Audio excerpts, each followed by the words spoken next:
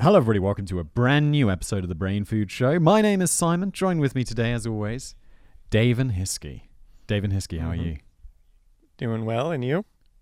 Doing well. Enjoying the weather. It's July. I guess this probably comes out a few days after we record it because, sponsor obligations. But the weather is fine. It was 30-something degrees yesterday, which I guess doesn't mean much to you, but probably like late 90s in Fahrenheit, I'm just guessing. Oh, well. Yeah, It's that awesome. is hot. Yeah, well, it's pretty damn hot. Yeah. Yeah. What are we talking no one about in Europe today?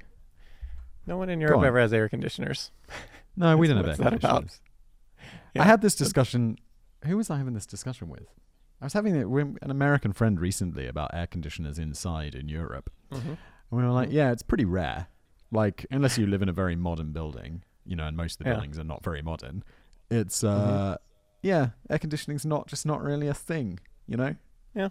And heat pump systems are so much more efficient than, for heating as well. That's true. That's true. They're also not a huge thing over here yet. I've seen a few of them. I got a quote on doing a heat pump system at a house that I have, and it was. I looked up the cost like in America. Like I just went onto one of these, these websites. They'll estimate the cost of things for you because I was like, okay, let's just get a ballpark because before I go like get a local quote or whatever, and then I get a local quote and it's like twice as much. And I think it's just because they haven't really penetrated the market yet here. There's not really a lot of competition for like heat pump systems, sadly, because it's awesome. Yeah. It's like fully looking into it. And I was like, this is the way to go. I mean, you put in X amount of kilowatts and you get, 3X amount of kilowatts in cooling. Yeah, whatever. It's incredible. Yeah. Anyway, speaking of incredible things, what are we talking about today? We are going to talk about a lot of stuff about diamonds and the invention of the synthetic diamond, which is a really interesting story.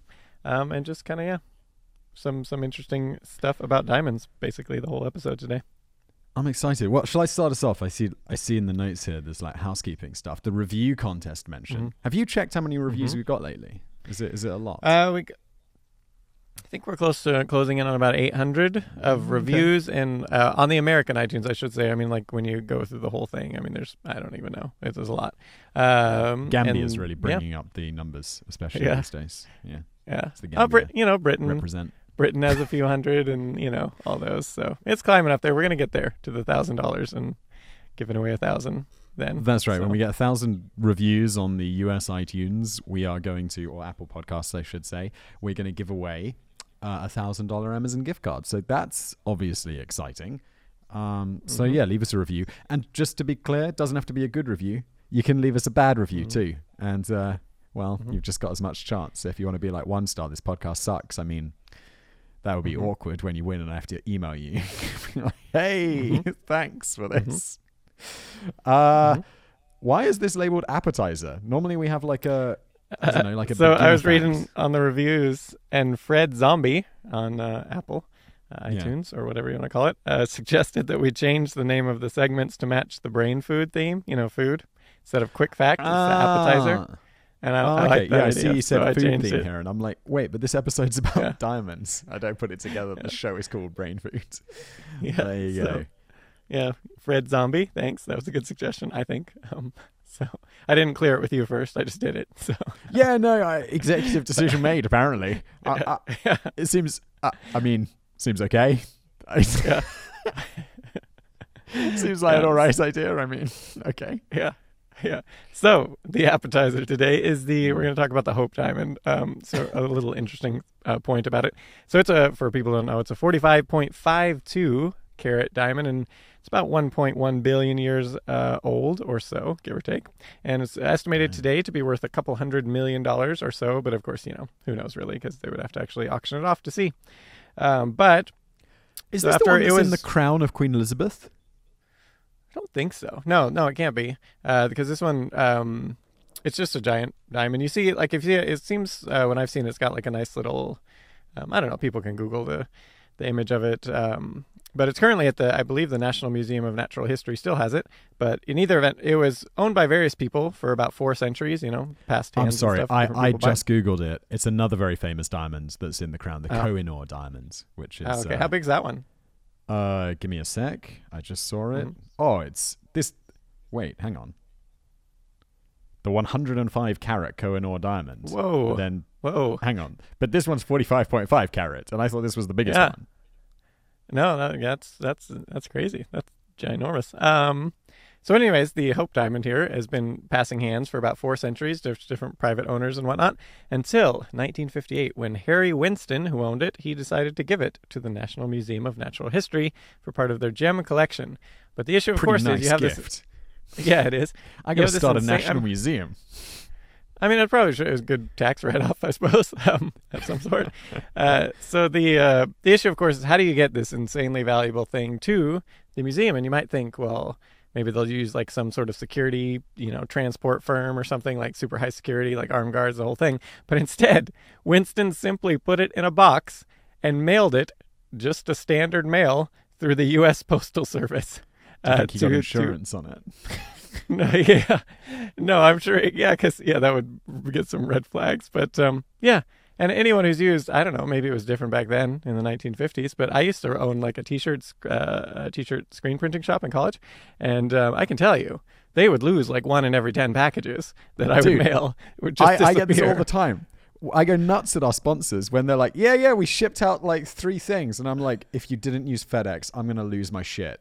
And they're like, no, we sent it USPS. And I'm like, great. Well, it's going to be stuck in some place called Jamaica Bay for about a month. Yeah. And then it's going to slowly make its way across the ocean where it'll probably get lost. And then it'll get stuck in customs here for about a month. And we'll be doing a spot around December. And it's like, oh my God. But then again, dude, someone sent something via UPS. Like, I won't say which sponsor it was, but I got I found out, the cost of shipping. They overnighted it from the States. The bill, the shipping bill was over $400. Whoa. And the product's worth about $30. That's what I mailed that one to you because it wasn't clear whether the one from the sponsor was going to get there at all. And so I mailed the one they sent me to you. And I used like the slow shipping. And this item was about a $5 probably. And I spent like $200 to send it to you. And the people were like, what? Why are you sending this? And I was like, it's for a sponsor. It needs to get there. They were like, well, and then they wanted me to open it. And I was like, well, it kind of needs to be like an unboxing. So I don't, because they wanted to know like exactly what was in there. And I was like, I'm not 100% sure. But then I had to open it, but I did it carefully and then like resealed it. Yeah. Was this just, I don't want to give away the sponsor because we probably shouldn't, talk about the specifics. Is this something that I would eat? Yes. This is absurd. Yeah. Okay. Is it that's the same one? I got your one like 2 days later. I got the one from the actual sponsor like last week. It's like a month late. Well, it's good because they actually re-upped, so there's another spot. Oh, they did? Excellent. Well, I don't actually have it because it got stuck at customs. Because, FedEx or UPS will clear stuff through customs for you, and then they'll bill the sender. And this... Also, I'm struggling with the this is too into the weeds. Let me just stick to what we were talking about. The one that they sent via USPS, the regular post service. Yeah. It just gets stuck in customs, and they send you. First of all, when something gets stuck at customs, I get a signed for letter, right? And because my postman is a lazy bum, it's like, oh yeah, okay, you weren't home when you were supposed to sign for this letter. It's like, dude, I am home. Like, it's my office. Where do you think I am? Like, it's Wednesday at 3 that you're trying to get me to sign. And it's like, yeah, so you have to go collect it from the post office.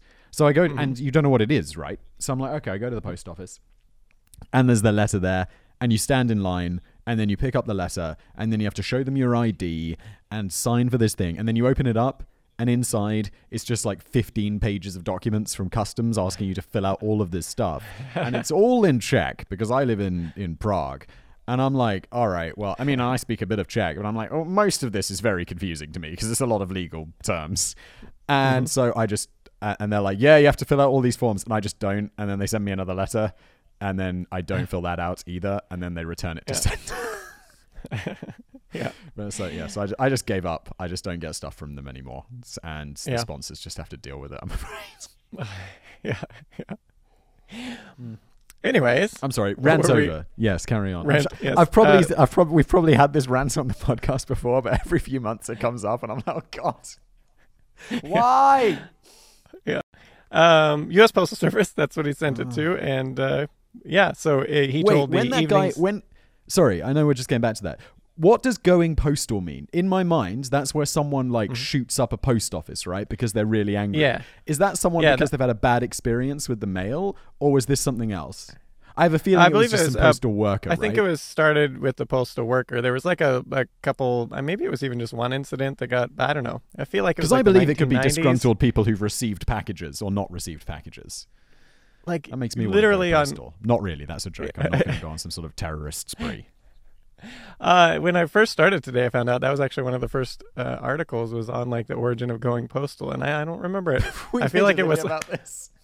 Yeah, I don't know if we actually ever made a video about it, but it was there was an article on it in that I did in like 2010 or something, or 2009 or whatever it was.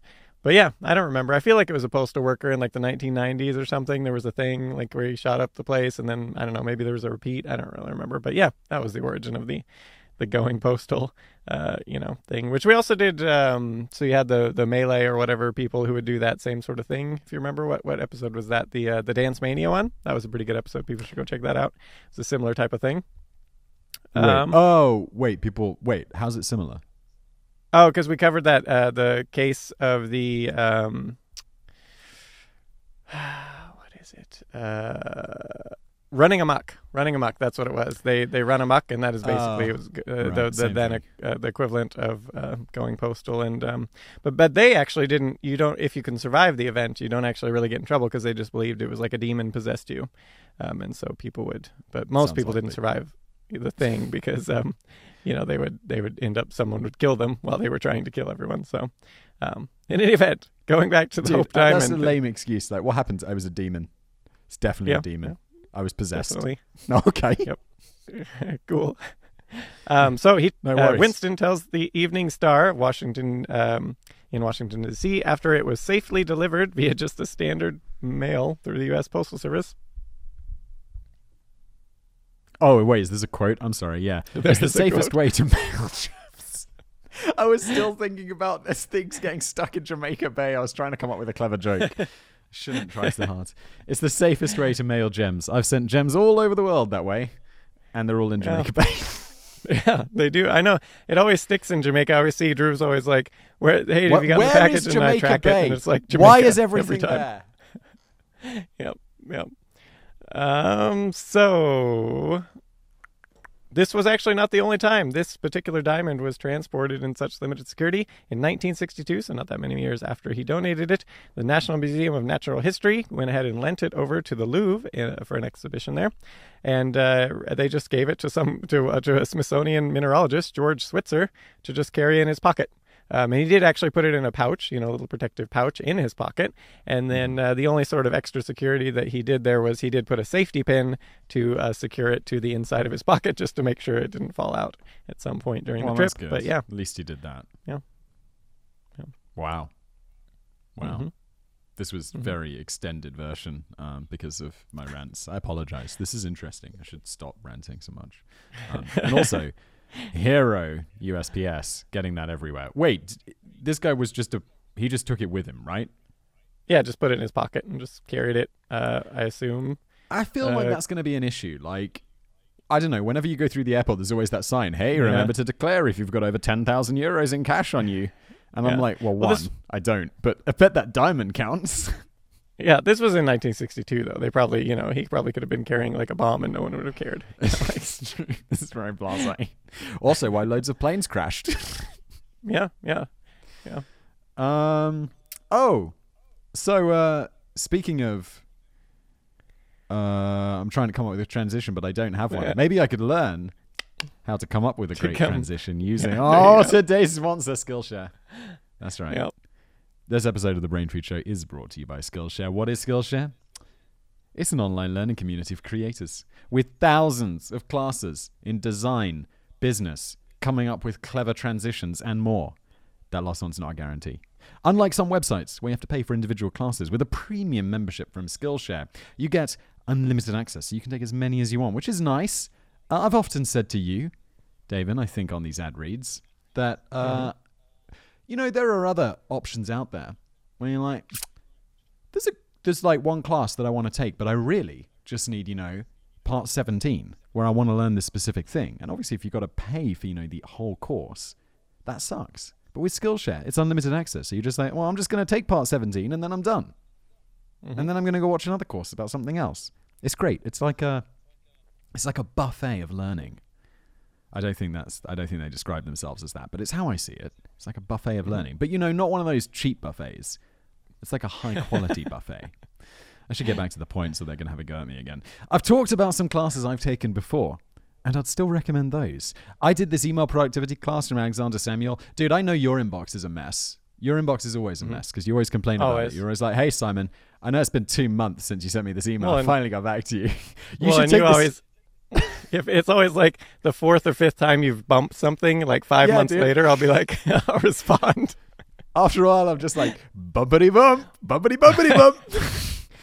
And then eventually you get back to me. Dude, you got to take this email productivity class from Alexander Samuel. I was the same way. And then I'm like, all right, well, I'm just going to start using labels like a proper person, I'm going to start putting things in order. I even deleted a whole bunch of old emails the other day. And I was like, I felt so free. I downloaded them all using something called Google Takeout. And then I was like, great, now I don't have to pay the $20 a year to Gmail or whatever because I was so massively over the data limits. So yeah, there you go. You can save money with taking a Skillshare class. I didn't even put that together. I'm a genius. Anyway, join more than 7 million creators learning with Skillshare. Skillshare is giving away 2 months of premium membership to help you explore your creativity. I don't think that email management is particularly exploring your creativity, but there's other stuff as well. Just go to Skillshare.com/brainfood and you'll get those 2 months for free. Also, it's also super affordable, $10 a month. I think that's if you sign up for a year. Look, either way, it's not expensive. Just go check it out, Skillshare.com/brainfood. Let's get into it. Oh, dude, main course. This is just so clever. Did you title this bit The Bill? I see like the Skillshare rate is labeled as The Bill. Skillshare is called The Bill. Yeah, usually it comes at the end, but we make people prepay. Well, also, isn't the bill how we say it in Britain? Don't you say the check? Because I feel like the most American phrase ever is check, please, when you finished your meal. Yeah, I mean, yeah, but you could say the bill too. I mean, yeah, check, the check. Yeah, people say that totally. Okay. Check, please. Yeah. Main course today. So we're going to start by talking a little bit about when humans first started, discovering diamonds and when they actually became like a valuable thing, which actually took a long time. So diamonds first discovered by humans seems to be around 700 or 800 BC in India by the Dravidian people. And a fun fact, this is where we get why we say we measure diamonds in the unit of weight of carats. Is actually from this, because they would weigh diamonds in relation to the seeds of the carob tree. So that's where we get that from. But pretty much, if you look through the most of history, the vast majority of time, references to diamonds where they weren't the sparkly things. They weren't cut and polish them and all that like we do today. They tended to be quite dull and not, like all dazzling and everything. Because that process actually it's kind of pretty labor intensive at cutting and polishing, which is actually where the real... a lot of the real value of diamonds comes from, rather than just sort of, valuing them because it's a diamond.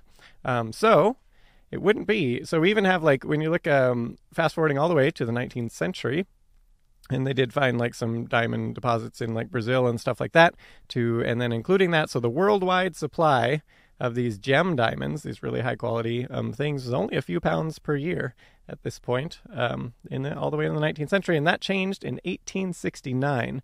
So what happened there? So prior to 1869, South Africa's main exports were just like wool and sugar and things like that. Nothing sort of semi-exclusive to the region. But then a few years earlier, in 1866, a young Boer, would you pronounce that like Boer? I think it's Burr, but I'm not sure. Burr? Wasn't your like dad from South Africa? Yeah. My dad's from Zimbabwe. Oh, all right. But he's not Burr. Yeah. Okay. So that's just apparently a term for a Dutch or German descent South African farmer back then, I guess. All right. So anyways, so he found Boer. Boer. Oh, if you're American, it's Boer. If you're British, it's Boer. There you go. Interesting. Fascinating. Right. Yeah. I'm sure someone will be like, you're saying it Boer, it's Boer. And I'll be like, oh, for God's sake. I'm just going to continue probably pronouncing it incorrectly. So he found a no one cares. 22 karat diamond just sitting there in a stream bed near the Vaal River in modern day South Africa. Just sitting there. That's kind of a nice find. So 3 years later, an 83 karat diamond was found by a shepherd in the Orange River in South Africa. Yeah. And that one's nicknamed the Star of South Africa. And this one was the one that touched off the rush of, this is when like all the European powers were like, let's just go ahead and take over Africa, shall we? And so the British, of course, leading the way in there in South Africa. So, so pretty quickly there's 4 major mines dry dug. And so the largest, of course, is the Kimberley mine, which is one of the most famous in the world. And it's called nicknamed the Big Hole. And so this one... Creative. Yeah, so diamonds were just like coming out of there like crazy, like tons of them a year. And so you can see, this actually kicked off the one of the early conflicts. December of 1880 to March of 1881 was the first Anglo-Boer War that the British, of course, ended up winning. And so it was just tons of conflicts like this, just a land grab, because the value of land for all these diamonds. The problem was, of course, so you got all these battles going on, and you got all this like people conflict, and you got a ton of diamonds, like the these things that were kind of valuable because there wasn't there was a pretty limited supply at the time. But now there's not really limited supply. There's just like amazing amounts of diamonds coming out of these mines, and like big ones and everything. So this made people quite nervous, and so the value of the diamond and the land and everything started dropping like crazy. So diamonds became like more like a semi-precious stone, like nothing crazy valuable. Enter British native Cecil Rhodes. So he gets his start renting water pumps to miners and stuff in 1869, all the way back then, at the beginning of this diamond rush. And then as he was going, he just kind of accumulated some money and started getting some, and just started buying up little small mining operations and that were selling basically for nothing because of the oversaturation of diamonds and whatnot. So he was just getting him a steal of a deal. And so he continued doing this practice, and the most famous mine, of course, that he bought was the old De Beer mine, which was owned at the time by Johannes Nicholas De Beer and Diedrich Arnaldus. So let's fast forward to 1888. Diamond prices are falling like crazy still. There's very few miners left. There is Rhodes and his De Beers mine as the main one. And so all the remaining mine owners basically said, all right, our industry is going to collapse, so why don't we all just join together? We'll consolidate to form one giant company. And this, of course, brought about the De Beers Consolidated Mines Limited. I know this story. It's so sketchy. It is because they followed this up by basically creating a lot of subsidiaries and making it seem like to the world at large that there were many diamond companies and not just like one overseeing it all. And they started, they kind of seemed to be competing with each other on prices and everything like that and sale, but it was all, of course, owned by one company. Just nobody really knew it at the time. And so, they could then control completely the supply and all that. So, and set the prices to what they wanted. And so it actually turned out by the time Cecil Rhodes died in 1902, De Beers owned 90% of the world's diamond production, not just South Africa's, but the entire world. Fast forwarding. I mean, I'm sure we get into this, doesn't it? Isn't this still like to this day? I guess we'll cover this. We'll get to this later, I guess. But we'll get to this, in a bit. But it's so crazy. So there was various business shenanigans. So the Oppenheimer brothers, they actually bought like a small mine, for instance, and then they were kind of they kind of joined De Beers in a weird way. Like instead of selling out to De Beers, they just sort of invested in De Beers and then eventually kind of took it over. Is this Oppenheimer like Oppenheimer? Yeah, Ernest Oppenheimer was the main one with this diamond thing. They basically there's various business shenanigans, many shady and not awesome, but that kept them on top. But fast forward to 1938, and the diamond industry was again on the decline because there were more mines discovered in good mines in Australia, Siberia, Western Africa, and whatnot. And of course, the Great Depression was reducing sales. So, bring Ernest Oppenheimer. He sends his son Harry to New York to the ad agency N.W. Ayer, and they're basically to come up with a way. They realized that the U.S. wasn't buying a lot of diamonds, so how can we change that? And so they came up. They figured the best thing to do was to tie diamonds to love, and if you could tie diamonds to love, then people would buy it, and of course spend obscene amounts of money because it's sort of representative of your love. So that is what exactly the ad campaign they came up with. And they even had a series of lectures to high school students across the nation talking about Diamond. Wow. Yeah, I know, right? But I don't know. When I was in high school, they had like the ring manufacturers did the high school rings would always come around like to the seniors and be like, talk up, oh, a high school ring, it's going to be the thing you like keep your whole life and blah, blah, blah. And even though, of course, nobody cares about it like 1 year after they graduate high school. Wait, but for real? For real, that's like a real thing, and they're just like they have like whole lectures to students and everything, and it's like it's gonna be the greatest thing ever. And Dude, of course nobody this cares. would piss. Do you remember when we went to VidCon? Maybe 2 years ago? Were you there with me that time? And Adobe had that presentation. Were you with me that time? Was it in London? Because I didn't go to that one. No, I'm just trying to remember if it was in which one it was. Anyway, Adobe have this big presentation, and it's like one of the keynote things talking about some. I don't know. I was just like, I got nothing else to do. I gotta sit in the back and watch this. And it was basically just Adobe pitching some like bullshit new product they had. And it was just like, wait, I'm here at a thing that's pitched as education, but it's essentially like Adobe are just selling me something for an hour. And I just walked out. I was just like, this is not acceptable. In Adobe. Jesus Christ. Yeah. No, if I as a high school student, if someone was just there selling me stuff when I'm supposed to be learning, I'd be like, I'm out. I'm fully out. No, it was super effective. They also newspaper magazines, movies, of course. They Wait, add. hang on, I'm not done on this high school ring thing. I want to know more about that. Okay. How much do these things cost? Why do you have to buy them? Why is it like we have yearbooks at the end? Like I don't know if it's common in the UK, but we had like a yearbook made, and it was fairly cheap. It was made at the school. Like some outside company didn't come in and try to sell us some like £100 yearbook. No, yeah, that's like 12 quid. No, it's exactly as it sounds. Like I mean, they can be super expensive because some of them they'll put like actual like gems and things in, and they're like usually pretty big and gaudy. No one ever wears them, obviously, ever, and no one cares. Do you have them. one of these? No, I do not have one of these. How much was it? How much was it to buy it? When like like one of your contemporaries? I think they had cheap ones, but they also had like super expensive ones, and Wait, so you don't? You can hang on. So not everyone gets the same one. There's like different levels of ring you can buy. Yeah, they usually will have like your. They usually have like your high school, like embossed on it or something. The high school name or like stuff like that. Usually customized somewhat to each school. And whatnot, but at least I went to a really small high school. Maybe bigger ones they all do the same ones. Like I have no idea, but I don't know. I kind of thought they were stupid at the time, but some people bought them. Are the schools getting a cut of this? Like when they make the students go and watch one of these? Like this is so sketchy. It is. Okay, a bit. Yeah. Wow. But apparently back then this was was one of their campaigns to get diamond engagement rings, of course. I suppose to get it equated with love, and of course the bigger and more expensive diamond means more love, and so that's where we get like the expression. Also, a diamond is forever was one of these early ad campaigns, and that was part of it too. They wanted people to basically equate diamonds with being lasting forever. They are like old, well, not the synthetic ones, but the others, they're 1 to 3 billion years old. But it turns out diamonds are actually really easy. Like if you just take a hammer to a diamond and you don't even have to hit it that hard, it'll shatter into dust. And they can be burnt really easy if you want to just take a lighter to one.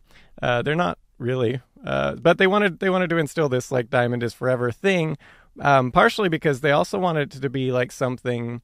This was an important part of their ad campaign, was that once a lot of people, if it was like the diamond was the standard thing for like an engagement ring, what's going to happen is that eventually the general public is going to have a huge supply of diamonds, and if people are getting divorced or whatever and selling them off, that's going to be a problem for controlling the supply.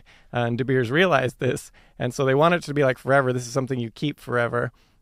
So they wanted people to keep it and just like from generation to generation pass it on, but they don't want people using the same ring over and over again. So they also, as part of these ad campaigns, really put out that it's like a negative thing to have to sort of get a used engagement ring, get a used one. And so the negative stigma. No, this was a brilliant ad campaign. The whole thing that they did over years was absolutely brilliant at every level. This is incredible. Terrible, but incredible. Yeah. It was really good, and yeah, that's actually where you get the. I don't know if you have this over there, but in America, it's like a 2 month salary. That's what you should buy for an engagement ring, and that was actually part of an ad campaign. The first ad campaign, it was 1 month's salary, and then they bumped it up to 2, and Right. it was like how to turn 2 month. The actual thing was like how to turn 2 months' salary into something forever or something like that. It was something. Oh Yeah. no! But it doesn't last Yeah. forever, and it's like I see it here in the notes. How else can 2 months' salary last Yeah. forever? I don't know. Yeah. Put it in an index fund, and in 30 years when you retire, it'll be worth 10 times as much. Yeah. Like that's how. Um, Good God. Also, that- I mean, let's just do an anti-diamond advert. If you're spending 2 months of your salary on an engagement ring or a diamond, you're an insane idiot. Like, you're an idiot. I don't know how else to put that. Like, you're financially incompetent, especially at an age when you're, let's say you're getting engaged at like 20s, late 20s, in your 20s. What's going on? But You should be but the saving thing is- for a deposit for a house. You should But be the putting thing your is money that's- in anything else. that's all very rational, but even knowing all that, because there is the social stigma of not getting the diamond engagement ring. So even if you know all this, even if both people are like, yeah, that's stupid, there's still a little bit of the pressure to do it anyway, just to sort of keep up with societal Dude, I've been in expectations. this and, like, situation. I am married. Yeah. If Yeah. my wife was like, "Oh, this is not 2 months of your salary," I'd be like, "Yeah, you can fuck right off." Like, that is insane. That is insane. but did you still get a diamond engagement Yes, ring? I or did, just- but a synthetic diamond. yeah. Okay. I'm not buying into this shit. And it's like, if my wife thinks I love her less, well, too bad. I mean, that's insanity. Absolute Yeah. insanity. So yes, this worked, and within just a few years, diamond sales were up 55%, and then just like a few years, and firmly tied to Are love people and gonna get pissed marriage off at at this me point. for this, for saying that you're financially incompetent if you're spending 2 months of your salary on a ring? Do you think that's something that's going to draw heat? Like, I just feel like it's insane to think otherwise. I really do. Well, I think even the people who do it would probably agree with you, but they would also say there's still reasons to do it, potentially. I mean, obviously it depends on your partner and everything like that, but some people aren't going to care in the slightest. But if they do care, even if you think it's ridiculous, it is kind of a important time not to, I don't know, make them feel ridiculous for their likes, I guess. Oh my. Yes. I mean, So- like, if your wife to be complains about the ring you buy her, check yourself Yeah. before you wreck yourself. So yeah, as stated there, it was this. So they didn't want people to buy used diamonds and all this. The whole ad campaign, and so on this sort of supply and demand, everything. Harry Oppenheimer commented on this in 1971. Dude, there is absolutely no chance I'm anywhere in the notes where that link is. I've been. Okay. I've been skipping all Okay, around too, you so go. I just had to scroll down a bunch. I had to scroll a ton because we've just been talking instead of reading. I was looking up things on BBC about like whether we do this in the UK and all of that stuff. I'm sorry. Okay, but you've highlighted it for me. Who even said this? Harry Oppenheimer. Wait, is this the same Oppenheimer? You said it's Oppenheimer, but is this like bomb Oppenheimer? Like, are these guys This related? was the son that actually did part of that was kind of sent to go work on the ad campaign with N.W. Ayer. So Ernest Oppenheimer's son, Harry Oppenheimer. So he's Yeah, but obviously wait, older. that's not my question. Like, Oppenheimer is like, I don't know any other Oppenheimer other than the dude who was working on the atomic bomb. Is this the same dude? It's about the same time. I don't know. Maybe if it's the same family. I don't know. That'd be cool. Anyway, sorry to put you on the spot there. Yeah, I have no idea. A degree of control is necessary for the well-being of the industry. Oh, come on, Harry. That's some bullshit right there. Not because production is excessive or demand is falling, but simply because of wide fluctuations in price, which have rightly or wrongly been accepted as normal in the case of most raw materials. It'd be destructive of public confidence in the case of a pure luxury such as gem diamonds, of which large stocks are held in the form of jewelry by the general public. There's an excuse if I ever heard one. Yeah. It's like, So- why are you doing this? It's for the public good. Yeah. Is it though, Harry? Is it? So De Beers, they continued these naturally. It worked so well in the U.S., they spread. So like, for instance, in Japan in 1967, diamond engagement rings were only 5% of engagement rings at the time.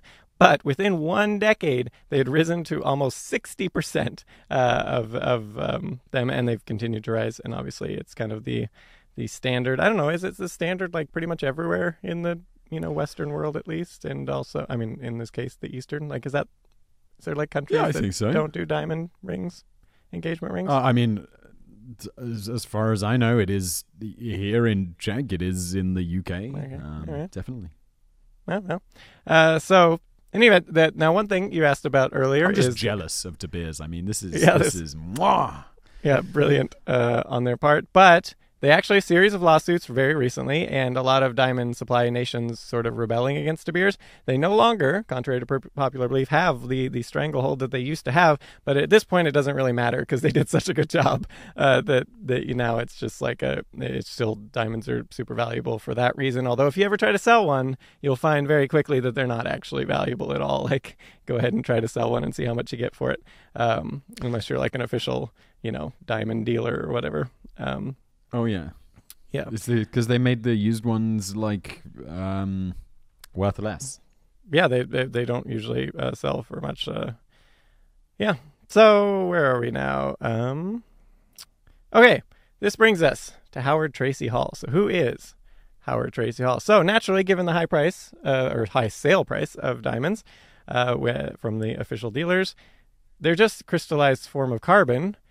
So I mean, like, we should be able to make these, right? And so this is what people have been trying to do for many decades, or I should say, up to this. I feel like, you know how people were trying to make gold forever? Like, the alchemists working on the gold. How crazy is it that, except with diamonds, we can totally do it? Yeah. And that guy did it, though. What was that one guy's name? That he actually made gold. He was the first. He finally achieved. It's like in the 1980s or something. He finally did it. Yeah, but it was just like because he was slamming. He was using. Oh God, what's that CERN thing called? A particle accelerator to do it. Yeah. But then we calculated how much it would cost to make like an actual attainable amount of gold, and it was like some $250 billion or something insane. But he did it. It was kind of cool. He did it. He did it. Yes. Yeah. So people have obviously for a while, for quite some time, before it was actually done, trying to make it, because it's just crystallized form of carbon, where in this case, like sort of the natural one is extreme pressure. It's about a little over 700,000 pounds per square inch, so whatever that is in metric, and heat. Good God. 1,650 degrees to 2,370. So naturally, it's formed way underneath the Earth's crust, and just pressure and heat over time, and then eventually it percolates its way to the surface. And so pretty much all diamonds that you have today that aren't synthetic, or they're 1 to 3 billion years old, which kind of makes it like a little bit like, well, that's kind of cool. Like, that's this thing is like 1 billion years old, that you're putting in your ring or whatever. But in any event. True. So this Howard Tracy Hall, he was born in 1919 in Ogden, Utah, and his family lived on a farm, a remote in Utah, and so they'd have to go into town, and when they would, for supplies and whatnot, they would basically, the Hall kids would be dropped off at the library, and then they would just kind of read there while their parents went around and shopped and everything. So it was there that Hall learned of Thomas Edison, and he wanted to become an inventor then, and he wanted to work for General Electric, Edison's company. So we're fast forwarding now to 1948, and so he received undergrad and undergrad degree before the World War II, and then during World War II, he was a radar and electronics technician in the U.S. Navy, and then after he got a PhD in chemistry, and then immediately went from there to working for GE's laboratory in an unpronounceable town name in New York, Schenectady. Yeah, you nailed it. Yeah. So they hired him actually for their project Superpressure. They wanted a chemist for part of their project Superpressure, and this was a project to create the world's first synthetic diamonds. And so GE spends $125,000 in 1951, so that's about 1.17. Oh, sorry, that was my pronunciation dictionary. Schenectady. All right, not Whoops.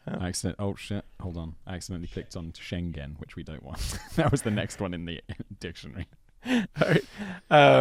So it's about $1.17 million today is what they spent in 1951, $125,000. So they basically, building this 25-foot tall press capable of generating 1.6 million pounds per square inch of pressure. And they had to build a 3-story building to house it. And then it took 2 years to construct this press, and they finally finished it. And then they just started doing experiments with it, and it just didn't work. Like a failed experiment after failed experiment, they could not make diamonds with it. So Hall, he's part of this team, and he goes to his superiors and said, "Hey, I can do this better, and I can do it for under $1,000." I think I can do this. And he wanted to use a 35-year-old Watson Stillman press, just one that anyone could go out and buy. And he just wanted to make a few modifications to it. And he said, I can make these modifications for under $1,000. Whole thing, I will make diamonds, synthetic diamonds. And they told him, no, it can't be done. So they were going to go with our big, huge project one. So he didn't care that his bosses said no. Instead, he decided, some costs there, GE, right? Yeah. He's like, all right, I'll just do it then. So on his spare time, he went ahead and convinced one of his a friendly machinist at GE. After hours, they would stick and basically help him make these modifications to the machine that he had in mind, and he called it his belt apparatus for the machine, which was the modification. And so he did at one point realize that the steel he had available, it wouldn't work. It wasn't strong enough. So he needed some carbaloy, which is 6% cobalt and 94% tungsten carbide, and that would be able to withstand the pressures good enough. And he did convince one of his supervisors to go ahead and get GE to buy that, the amount he needed. So Herman Leibafsky. And so they went ahead and bought him at least that part of it. They spent the money on that. And so he completed the machine with the help of the machinist, his modifications to it. And again, this is just like a machine anyone could go out and buy with, and the modifications weren't like super significant. And so he did do a handful of tests. This should be your next practical video, dude. How you like doing these practical videos, like the shaking cans video? Yeah. You should make your own belt machine. Yeah. Yeah, someone did this. They looked up his patent eventually, GE's patent, and someone actually has made and it worked using his exact setup. So that's awesome. Handful of failed runs. He finally, just kind of tweaking things a little bit, on December 16th, 1954, he was working alone. Everyone else had gone home for Christmas, the Christmas holiday. He was just there working by himself, and he, after one experiment, he opened the pressure chamber, and he says, "My hands began to tremble. My heart beat rapidly. My knees weakened and no longer gave support. My eyes had caught the flashing light of dozens of tiny ... crystals." Yeah. And so then he... I swear this dude has missed a trick. Like, I don't know what's going on, but if I was in his position and it was like, oh shit, okay, well, first thing I need to do is kill the machinist. And then I need to take this machine, put it in a garage somewhere, and not mention it for a couple of years. Then go somewhere, change my name, and start absolutely cranking out diamonds. Yeah. Or, exactly. Like, look what I made. Yeah, this is exactly... I mean, yeah, we'll get into it. He should have done what you suggested. The gold thing, dude. Yeah. If you were like, maybe alchemists have succeeded at making gold, and they're just like quietly getting rich and churning out their secret gold magical potion recipe somewhere. Yeah. You wouldn't tell anyone. You definitely wouldn't tell anyone. Yeah. Yeah, especially if you work for a company that you've done it on your own hours, but you have used their shop, their machinist and some of their equipment. So they're going to say it's theirs. Also, it's GE. Isn't like the meme about Thomas Edison that he stole everyone's inventions. And this is exactly kind of what's going to happen here. So he did run this experiment several more times just to make sure it wasn't a fluke, and each time the same result. And then just independent verification on New Year's Eve, he got one of his fellow chemists, Hugh H. Woodbury, to come, and he just gave him the method to do, and then he said, just do it and see if it works. It once again worked. And then at that point, he felt comfortable. He informs his bosses that he had done it. He had used this little cheap device that in modifications. Yeah, and they obviously were skeptical. So this is something you could build in, someone could build in their garage or whatever if they had the know-how, the machinist know-how. At that point, I'd just be like, okay, guys, you're right. I didn't do it. I quit. Yeah. Yeah. Well, he's going to quit in a little bit, as you'll see.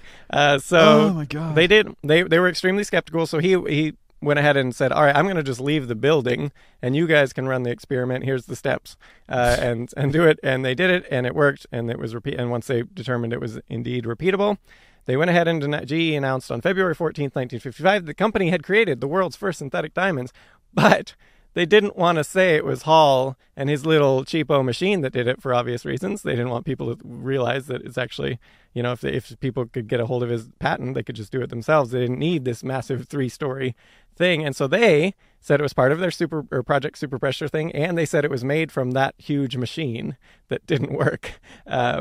And they gave the whole team the credit, and he was just one of the guys, not even emphasized. Hall was as a maid, so they didn't even really give him credit publicly or anything. And then privately, they knew, and internally in the company, everyone knew what had actually happened. But so they, you'd think, okay, at least they rewarded him there. No, like a promotion. No one said to him at some point, like, what you do? Yeah. Like, if my friend came to me, I'd be like, why are you telling me? Like, yeah. So what's wrong with you? You think like maybe a promotion, maybe a really large bonus? No. You invented making diamonds. Yeah. What sort of promotion? It's like, yeah, you got a promotion, so you're making like, I don't know, what is the 19? You're making like $3,000 more a year. You're like, dude, yeah. I invented diamonds. I invented making diamonds. Yes.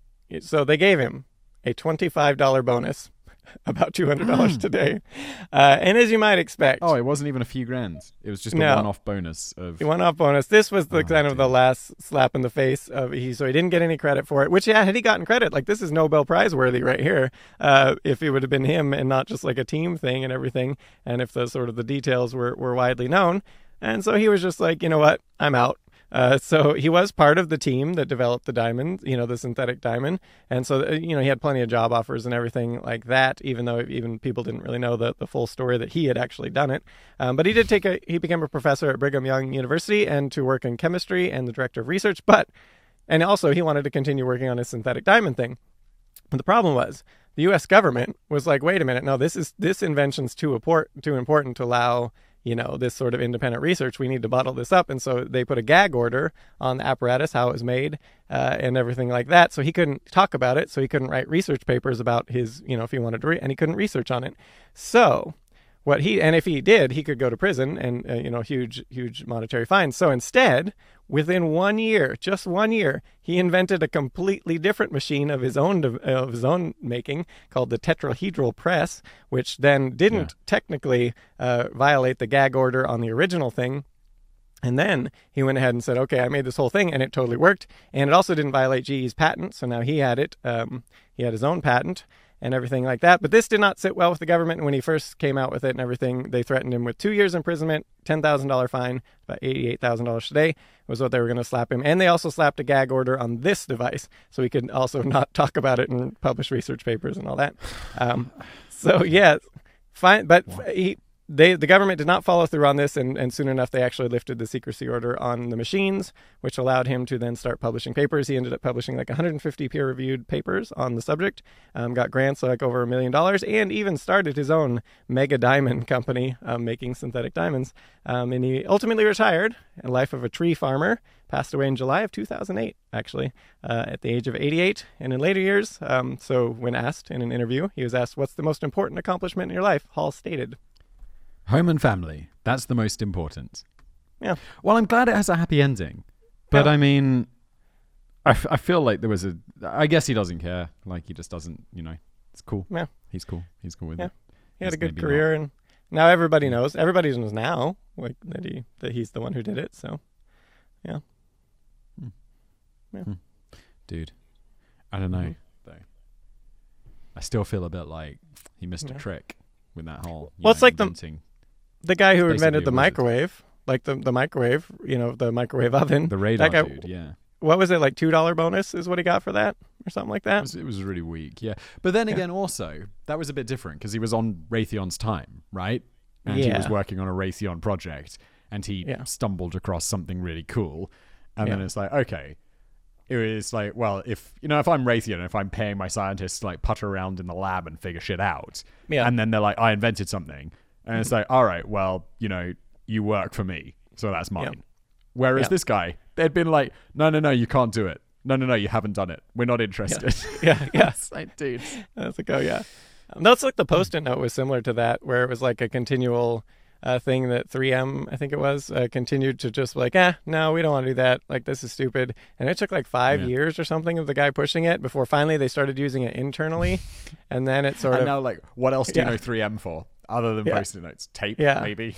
Well, and even when they launched it originally, I think it was like in Idaho or something, it didn't sell. And like they were like, why isn't this selling? No, why is no one buying this? This is like super useful. We use it internally constantly. And they finally realized people didn't know what to do with it. And so then they started just giving away free samples throughout the area and then selling it there. And then it just took off. And now it's one of the top, office products out there. It's like the Slinky.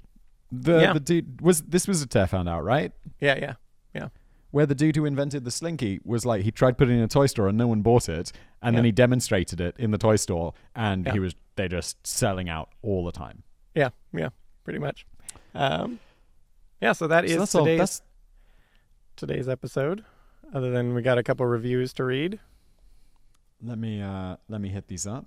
Oh, dude, 2 5 stars. Okay, hang on. Let me these were the 2 most recent. I didn't... I have to say, I mean, I don't want to brag, but there's a lot of 5-star reviews for this. They're pretty much all which, 5 stars, totally. They are. Which sometimes I wonder about because I feel like a good portion of this episode was just me ranting about the postal service. Yeah, well. Especially when it's at the beginning and people like, get to the point. Yeah. T-Bone 1004 says, just like Mary Poppins, this show is practically perfect in every way. I get the feeling there's a but coming, David. Great interaction from the hosts, professionally recorded and produced. Top-notch content, as to be expected by David. Naturally. What? As to be expected by David. And Simon, come on. Like, what the hell? You saying my content's not top notch? Just release cadence. Even if it means changing the length of the shows to be more predictable, which is something we're probably going to be doing, which we can talk about, I guess, at some point. Probably going to be doing shorter shows, a little bit more regular schedule. Yeah, that's the plan. All right. And I got authors now that's working out. That's the kinks. Everyone, I don't know if people listen. I've been working on this for months. Finally all came together this month, which was actually really good because I had to take a lot of time off this month. So that worked out. I'm excited, man. Yeah. I'm excited too because I seriously freed up 80% of my work. So now I can there's things. I got things on the docket coming up. So got dreams. This boy's got dreams. Yeah, we got things we're working on, including ramping up the podcast. So, yeah. This podcast will make you smarter by TJ Shadwell. I like these guys. They're like a couple of poor but smart roommates, passing the time, showing how much they know. And you know what? It makes me smarter. The miscellaneous topics give me a broad range of material to not only look smarter in front of my friends, but material for Trivial Pursuit as well. Entertaining and informative. Exactly what makes podcasts perfect. Why are we poor? Why am I like a poor roommate? I guess I was complaining about diamonds for like a portion of this episode. But that's insane. We often complain about how we lose money on this podcast, which is, we're going to try to fix that. No, that's part of the plan. We're going to fix it. Yeah. Hopefully. Maybe. We can take some money off this show. Okay, now I'm seeing where he's coming from. And why does he think we're smart? Well, why does he think I'm smart? more to the point. That's all for the reviews today. Thank you guys. Appreciate it. Shall I wrap things up right here? Mm-hmm. Sounds good. You've been listening to The Brain Food Show. I've been Simon. That's been David. Leave us a review. As we said at the beginning, when we get to 1,000 reviews on Amazon, this podcast definitely doesn't go out on Amazon. No. On well, iTunes. Actually, it is on Alexa, isn't it? It is?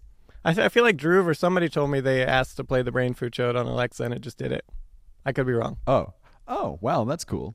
I remember I tried once putting our YouTube show onto Amazon, and it was the most painful thing that I think I've ever done in my life. Yeah. And I gave up on that fairly quickly.